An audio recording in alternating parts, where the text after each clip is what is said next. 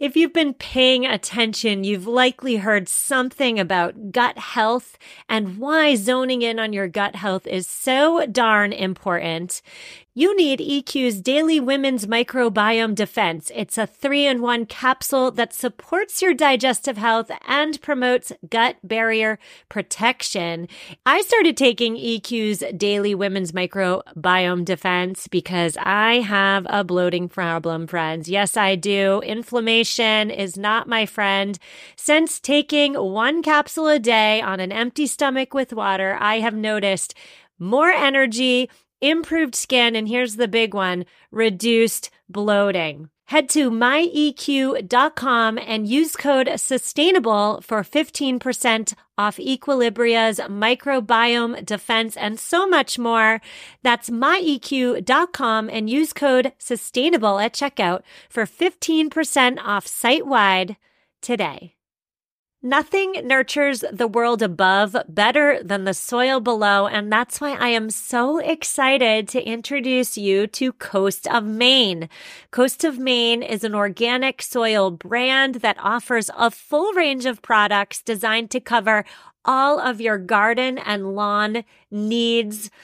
In years past, my vegetable garden, I neglected the soil and I didn't have much yield. If your soil lacks appropriate nutrients for success, your garden may not succeed. And so this year, I am so excited to cultivate the soil before planting the plants with Coast of Maine's organic products.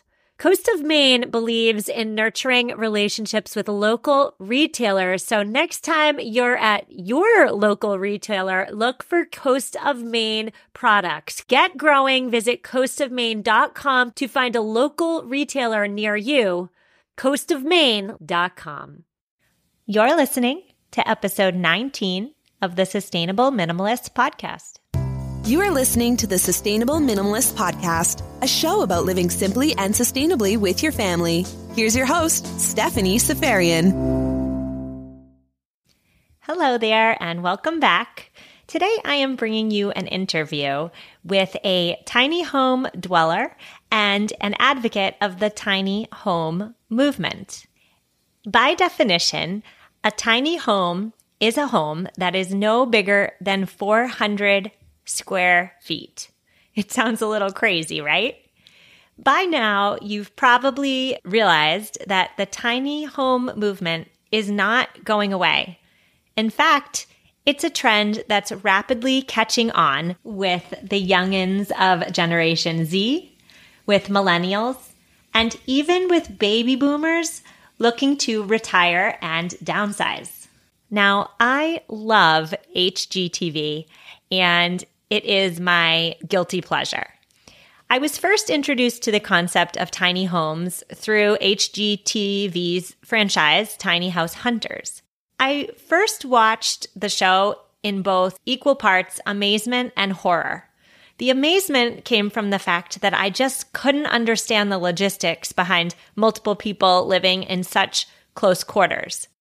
The horror came from the fact that something intuitively just didn't feel right because the families on the show were going directly against the life script they're quote unquote supposed to follow.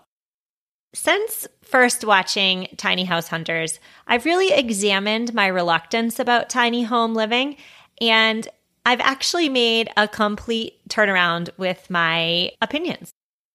Homeownership and the American dream are synonymous, right? Home ownership represents success. It represents putting down roots. And there's something metaphorically contradictory about living in a home with wheels, right? Home is supposed to provide stability and the literal and figurative foundation of the American family. And when you own a home, it's a stable place where you belong, where you can always return even. And tiny homes are often, but not always, meant to be moved. Tiny houses are also hard to categorize, right? Because what is it exactly? Is it a mobile home?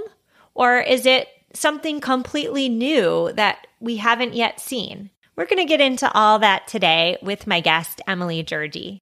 She, her husband, her 4-year-old son, and their 4 pets live in, get this, a 325 square foot home on wheels. Now, it's not a mobile home. It's a tiny home, and we will get all into the difference between the two in the interview.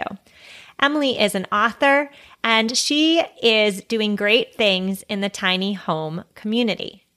Emily and I discuss all the benefits of tiny home living, such as reduced costs, reduced environmental impacts, a simpler lifestyle, and the ability to maximize life experiences.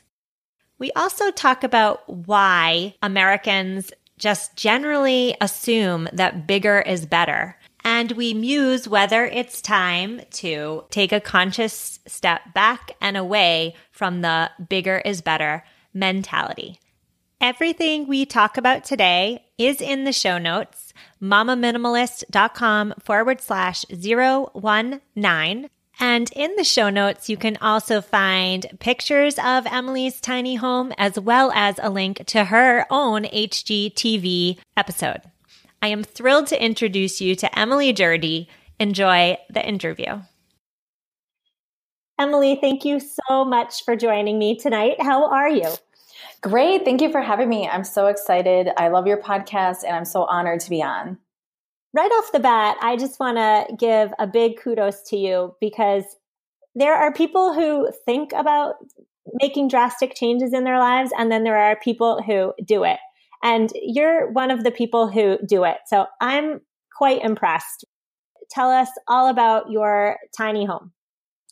Yeah, so we started designing our tiny home in August of 2015, as far as that's when our trailer actually arrived.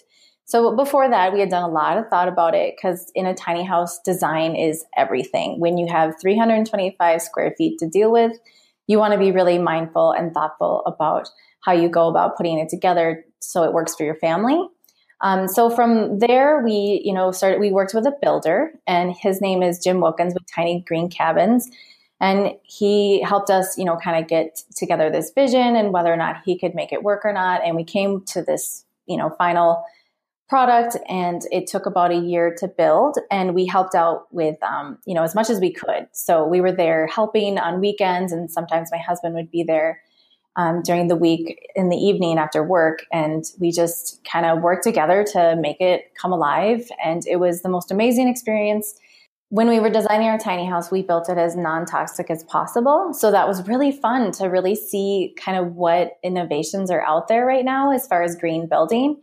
So we decided to go with cork flooring, which is sustainable and non-toxic.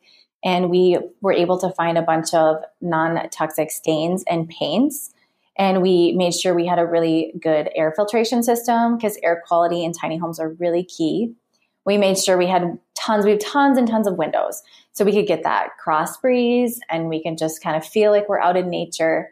We also, at the time we were living in Minnesota, so we drove to Wisconsin and got some local wood that was untreated. And so it was just this beautiful journey of really living it instead of just talking about it. And our tiny house, as I said earlier, is 325 square feet. It has 2 lofts for sleeping. We do still co-sleep with our son, so we actually ended up all just sleeping in one loft, and then the other loft is for toys and play and family time. And then we have a full-size shower, a composting toilet, which of course is extremely sustainable. And then we have a washer dryer that washes and dries, but we actually only wash in it and then we line dry. Part of that was because of our initiative to be sustainable, but also it's just cheaper and faster.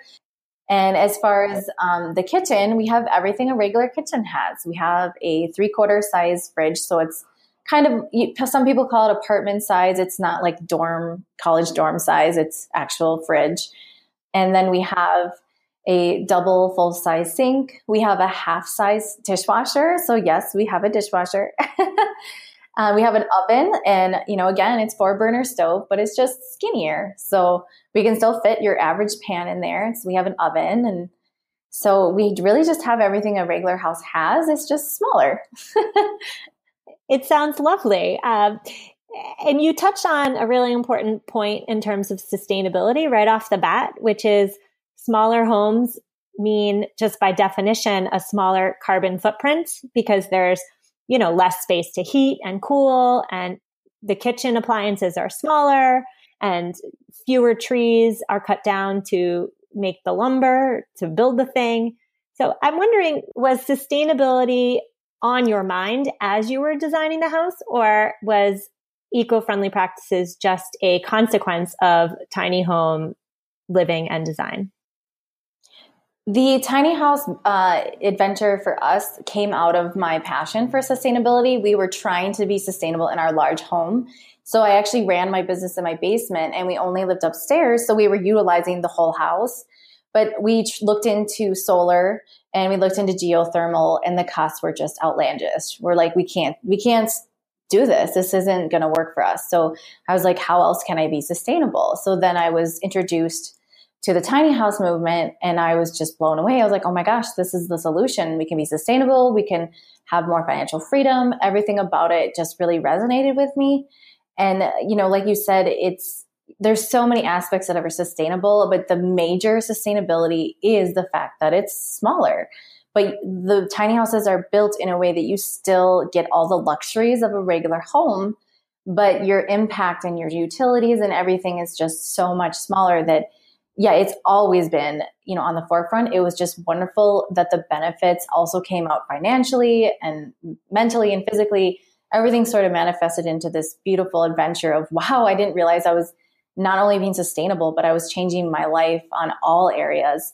And you can actually watch our journey on HGTV. We were in Tiny House Big Living, season 2, and we're called the Birch episode. And you can, we really talk a lot about how we wanted to bring nature in and how sustainability was our biggest pull for that. And it was really fun to kind of see that evolve, because now that we've been living in it for a while, it's turned into this whole journey of, oh my gosh, we can go so much further with this. Now we can build communities. We can have community gardens. We can make sure everyone's using non-toxic, cleaners and everything in their homes within this community. And it was just it's just so beautiful to see it evolve, and how tiny houses are not the only way to do this, but it is one of the options that is sustainable for our future. Nice. You just touched on, the sustainability benefit of tiny house living. But another huge one that you talk about in your book is the amount of free time you have. You said in the book that you can clean your home in 15 minutes. Is that right? Yeah. Just like the basics cleaning, like vacuum and a quick dust over takes me 15 minutes. I mean, if I'm going to reorganize, of course. And I always did tell people, like, laundry and dishes take the time that laundry and dishes take, right? But at the same time, we have less dishes, so we tend to do them a lot more quickly, but we also cook everything from home from scratch pretty much. So, that just automatically, you can't really cut that time down, but the organizing and the cleaning and the dusting takes no time at all. So that begs the question, what do you do with all your free time? Well, it's been this whole journey of kind of playing with it. So when we first moved in, we've been in our tiny house for over 2 years. And for the first year, it was really just sort of soul searching and yoga and meditation and just really mindful healing practices. So that was kind of the first year. Then the second year was sort of, I started dabbling and getting involved in making tiny houses legal and making communities, because it was really interesting and to me. And I was like, as much as I had amazing people to stay on their property, but I'm kind of done squatting in people's backyards. I'd kind of like to create something beautiful. But I actually ended up having 2 miscarriages. So that was put on hold. So now within the last few months, I've had this great epiphany of like, all right, I'm ready. Let's do this. So we moved to Colorado and now we're ready to start community. So my free time is now going to basically researching and talking and networking with people, city officials and people within the tiny house community, and trying to get tiny houses legalized and safe and up to code. So that's kind of been my new journey. But obviously mindfulness and healing myself was really the most important journey, which allowed me to follow my passion and desires. This is a completely unscientific observation, But I feel as though people have one of two reactions to tiny home living. One is, oh my gosh, that's awesome. Tiny home dwellers are onto something amazing. Or it's a heck no, I would never do that. Why? So what has your experience been in talking with people in Colorado and creating these communities? Have you found a significant amount of people receptive to the idea? Yeah, and I've actually had the same experience as you. So we can just say it's scientific, right? Like it swings both ways. There's not much of a middle ground as far as my experience. They're either all about it, amazing, supportive, or they're like, that's disgusting. We don't need another mobile home park and trashy people and parties and drugs and da-da-da. The list goes on. So I, of course, have been working with the people who are super pumped about it. So then our job is to show people that we aren't creating an RV park. This is not, I mean, there's nothing wrong with RV parks. I've stayed in several. We have a camper and we love going out and having a good time and relaxing. And, but we just come at it from, we can't live there with our tiny house because it's always, a vacation. It's a very vacation vibe.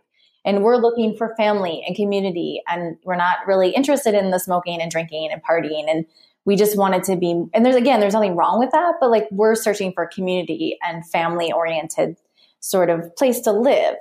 So our job is to show people that we are creating basically your average suburban community on a small scale. And also in a scale where there's a community center, there's, community gardens. So it's more of a centralized, we're here to help each other versus an average. I grew up in a suburb in Minnesota and there was nothing wrong with it, but it's kind of to each their own. It's just like, oh, hey, I'll do the cordial little wave and like, yeah, how's the kids? Okay, bye, And again, some people thrive on that. But for me, I was searching for community and, help each other out. And as you know, being a mom, being sustainable, being holistic health and doing all these things is a lot of work. Going against the average flow of society takes a lot of work. So we were kind of looking for that community vibe where people can help each other out. Like everyone's kind of helping make the food grow and we're helping each other with our kids and we're offering free yoga in a library. And so it really just evolved into this. We're kind of finding people who are looking for that. They're sort of tired of that cordial, like I live next to people, but we're not really a community. So that's kind of what the people that we're working with and networking with and trying to create this together. Just from talking to you, it sounds like you are a crunchy mom, and no judgment. It's actually as though you're my soul sister because I'm pretty crunchy too. I'm all about the organic, the non-GMO, I'm plastic free, and it sounds like you are too. Are tiny homes only for people like us? Oh, that's a great question. No, tiny homes are for anyone. And I always tell people that the great thing about tiny homes is you design it for you. So if you're not about the sustainable floor, if you want a floor that's going to really last and hold up and you've got a million kids and pets and you don't want it to get scratched, okay, that's great. Whatever works. And that's the beauty of the tiny house community is that it's not a one size fits all. And, whether you're in the crunchy mindset or you're doing it because environmental holistic, the great thing about it is either way, whether you want to or not, you're being sustainable just by the fact of its size. So no matter what you do with your home, what's in it, you're still being, at least it's a step in the right direction. And that's what I tell people is, whoever wants to go into this, everyone has their own reasons. And I've met people who are doing it for the financial freedom, for the freedom of having less clutter. They are more mindful and less stressed because they don't have all this stuff and they can spend their money elsewhere. I also know people who go into it because they just want to travel and they build a small enough tiny house that they can pull themselves and they want to travel in luxury and not be in a camper. So it's just, there's so many amazing reasons people go into it. And I just say, if you feel called to do it, definitely do it. And there's definitely plenty of places to park. And it's not the only answer. Of course, living in an apartment is more sustainable than a large home, living in a townhome. Those didn't work for us because of our lifestyle, because we're very picky with chemicals and shared spaces and air quality. So that didn't work for us. But there's so many ways to be sustainable with your living. And if you have a big house, just, there's so many ways like decluttering and, solar, and there's just so many different ways to do it. And I just like to tell people, if you are interested in it, just, make sure that you design it for you and your needs. I want to shift gears for a minute and talk more about how the tiny home is impacting your son's upbringing. How old is he? 3? He's 4 now. Oh, he's 4. Okay. So I can just hear the naysayers who may tell you that he needs a home and he needs toys and he needs this and that. I wonder what you say to people who may nicely or not so nicely criticize your parenting decisions. What is your son getting by living in a tiny home that he wouldn't necessarily get if he was living like most other 4-year-olds? It's so funny. I got that question a lot, more so at the beginning. But now that we've been living it, people don't ask anymore because they see my Instagram and Facebook and they read my book and they're like, oh my gosh, that sounds amazing. So basically, when people ask us that, we say, well, I used to be a teacher, right? So I taught first grade in a public school. And I like to give people the analogy of, okay, think of your child in their classroom. How many square feet do they have in that classroom that they share with usually 30 plus children? And of course that varies by area. And if you have a private school or public, but in general, how much space do they get? So, I looked it up online and usually the rule is somewhere between 30 to 60 square feet per kid. And often especially in more rural areas, of course, that's going to be less. And in more wealthy areas, there might be a little more, but in general, that's the square footage they get. So they spend 8 hours of their day in a classroom with 30 other people. And so then I compare that to my tiny house and I'm like, well, I have 1 kid and 325 square feet. Keep in mind, we will be having more kids, but then we have a plan for that. So my son, when he gets to be 13-ish years old or whenever he so feels ready, we will be building him a tiny house or renovate a non-toxic camper. So, we have thought of that. We don't expect him to be a 14-year-old with no room. He's going to have his own space. But as far as right now, his life has exponentially increased in value. We now, instead of spending money, upkeeping our house and our mortgage, and utilities, he goes rock climbing. He did gymnastics class. We have passes to go camping and hiking. We go swimming. I mean, I can homeschool now. Before I was homeschooling, but I was running a daycare full time in my basement. So our entire lives revolved around walking to the park and coming back and playing in the backyard and coming back. And his life, he's just opened up into this whole new kid because we just explore the world around us all day long. That's all we do now. So it's just when people ask me that, I kind of giggle and I'm like, well, let me tell you, his life has been improved. He's happier. He's, getting exercise. He's out in nature and he has less toys and he just is so vibrant that it's hard to explain, but it changes your kid's life forever because they're just out there being a kid. And not to say that you need to homeschool, even if they went to school, you still could use that extra income for vacations or, you're going to the library more because you're like, I have to admit, yeah, it's a small space. Personally, I'm a small person, so it doesn't bother me, but my husband gets a little stir crazy. So we go to the library, we have our rock climbing pass, we get out and just out into the community, we find free events. So you get really creative and it really helps you find community and network and open spaces to play and have fun. And because you don't feel like being trapped in your house, binge watching TV. So it's been so wonderful on so many levels. Yeah, you speak to a staple of the minimalist movement, which is you put value into experience over stuff. And it sounds like the tiny home movement really just accentuates that staple of minimalism, right? Like you have more money to spend because you're not spending money on frivolous things, and you put that money into life experiences to make the most out of the moment. And in your son's case, the most out of his childhood. Would that be accurate? Oh, absolutely. And I listened to your podcast about that, and I was like, oh my gosh, that's like so funny. You could have wrote that chapter in my book. It was so cool. Just to go off of that is, I've spoken before about how my husband and I lived in a tiny apartment in Boston before moving to the suburbs. And we were minimalists without knowing it then, because our space was tiny, and your space dictates the amount of stuff you have, right? It's just the way it goes. If you don't have storage, we didn't have a garage, we didn't have a basement. So we could only keep what fit in our shoebox apartment. It was a little bigger than your 325 square foot tiny home, but we could clean it quickly. And then we were out. We were living life. We were exploring our home city, and we weren't bogged down by obligation and bogged down by stuff. So again, there's not so much a question there as just another observation as to how we seem to think in America and in the West even that bigger is better, but maybe it's time to reevaluate that.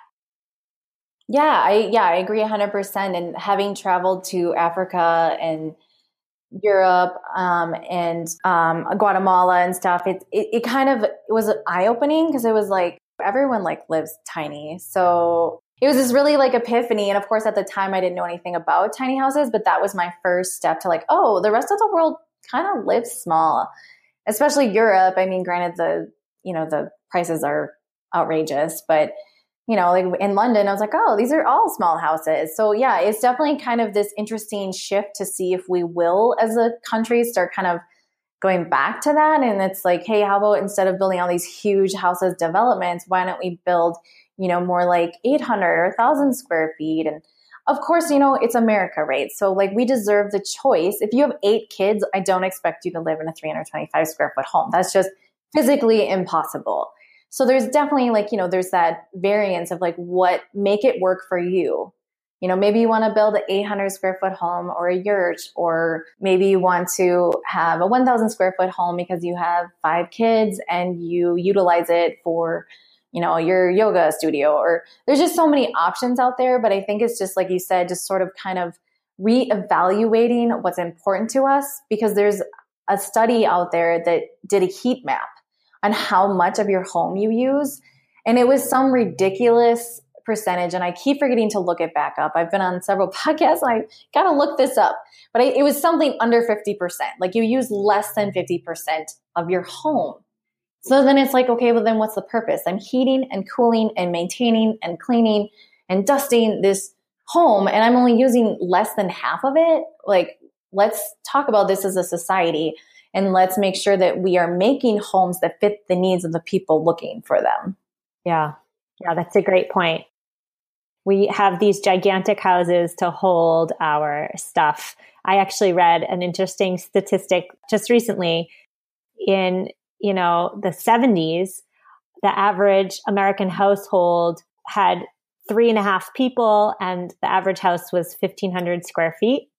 And now the average American family has 2.5 people, so a whole person less, but the average home size has jumped to nearly 2,600 square feet. So we're getting bigger homes to house less people. It just doesn't make any sense. Wow. Yeah, no, thank you for sharing that. That's crazy. And you think of the houses, at least when in Minnesota, I haven't really grasped, we've only been here 4 weeks. So I haven't really grasped the housing to here, but in Minnesota, these new developments going up, the minimum square footage was over 2,000 square feet. Usually, honestly, a lot of them were like 3,000 square feet, 3 levels, and they were at like 400,000. And I'm thinking to myself, like, first of all, who can afford these homes? Second of all, I know most of these people can't afford having 5 or 6 kids, so they probably have 1 or 2 kids. And so I'm like, where are we going with this? Like, why are these homes? Yes, it's supply and demand, right? So as a society, we have to make a conscious effort to say, wait a minute, we don't need homes this big. Let's get homes that still meet all our needs. And that's where the tiny house movement came from, right? Is that I have everything I had in my bigger house, only it's way more efficient. Before I even knew anything about tiny houses, I would walk around our 2,200 square foot home and I'd be like, wow, this room is completely empty besides like a chair.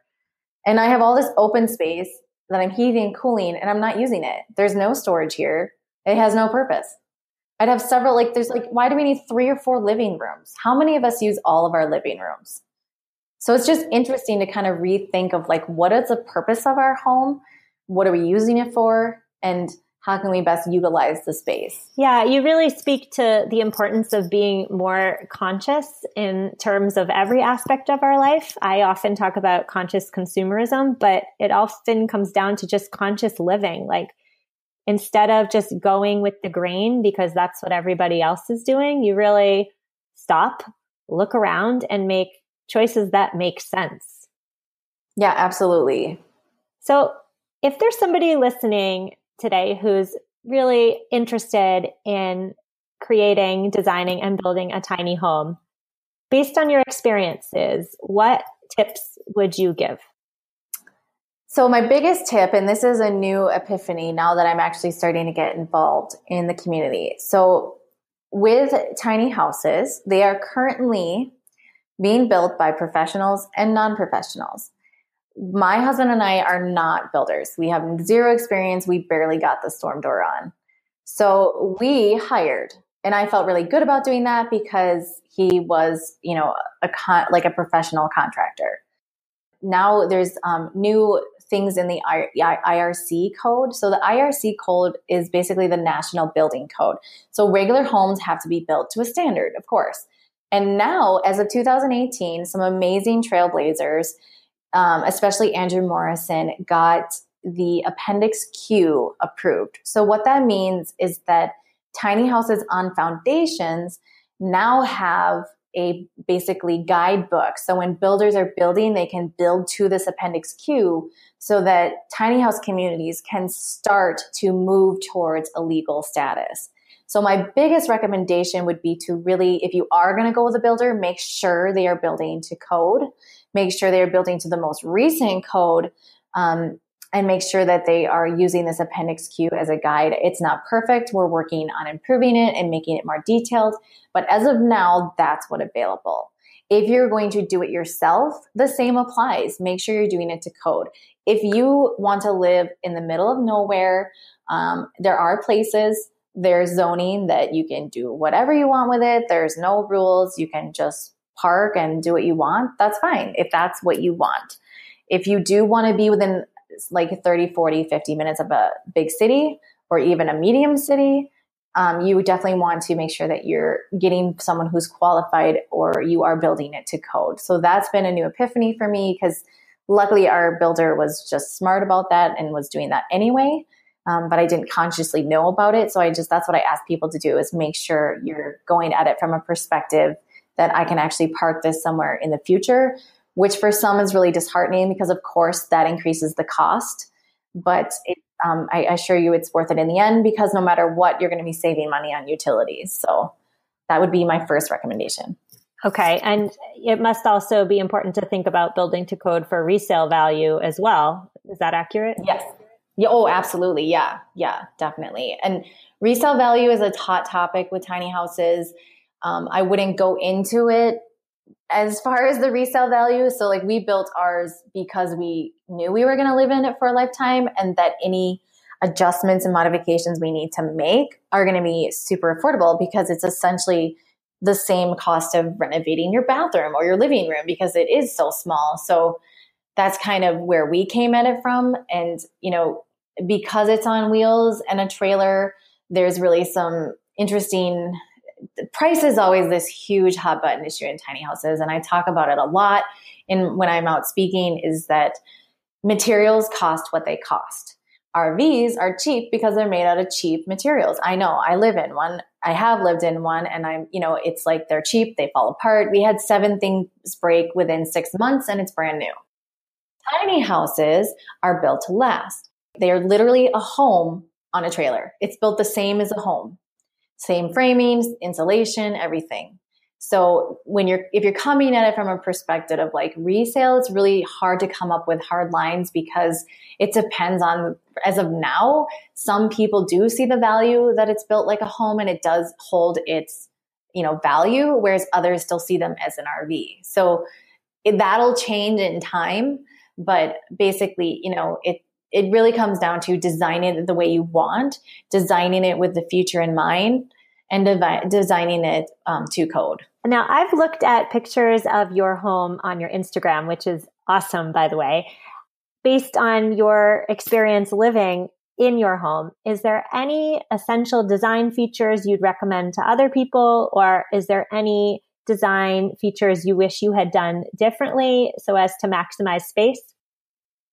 Yeah, so we if we did it again, I always am interested in innovation. So some people are designing their tiny houses with slide outs, like a camper. I'm not sure how that would work down the road as far as living in a community. I just think they're super cool. And it really opens up that space, the living space. So the time we spend traveling in our camper, having that slide out is really fun because you do kind of have that floor space to like do yoga or exercise or sit down as a family. But on the other hand, I'm not really sure that that would be something then that could be allowed in a community. So I'm kind of thankful we didn't go with that.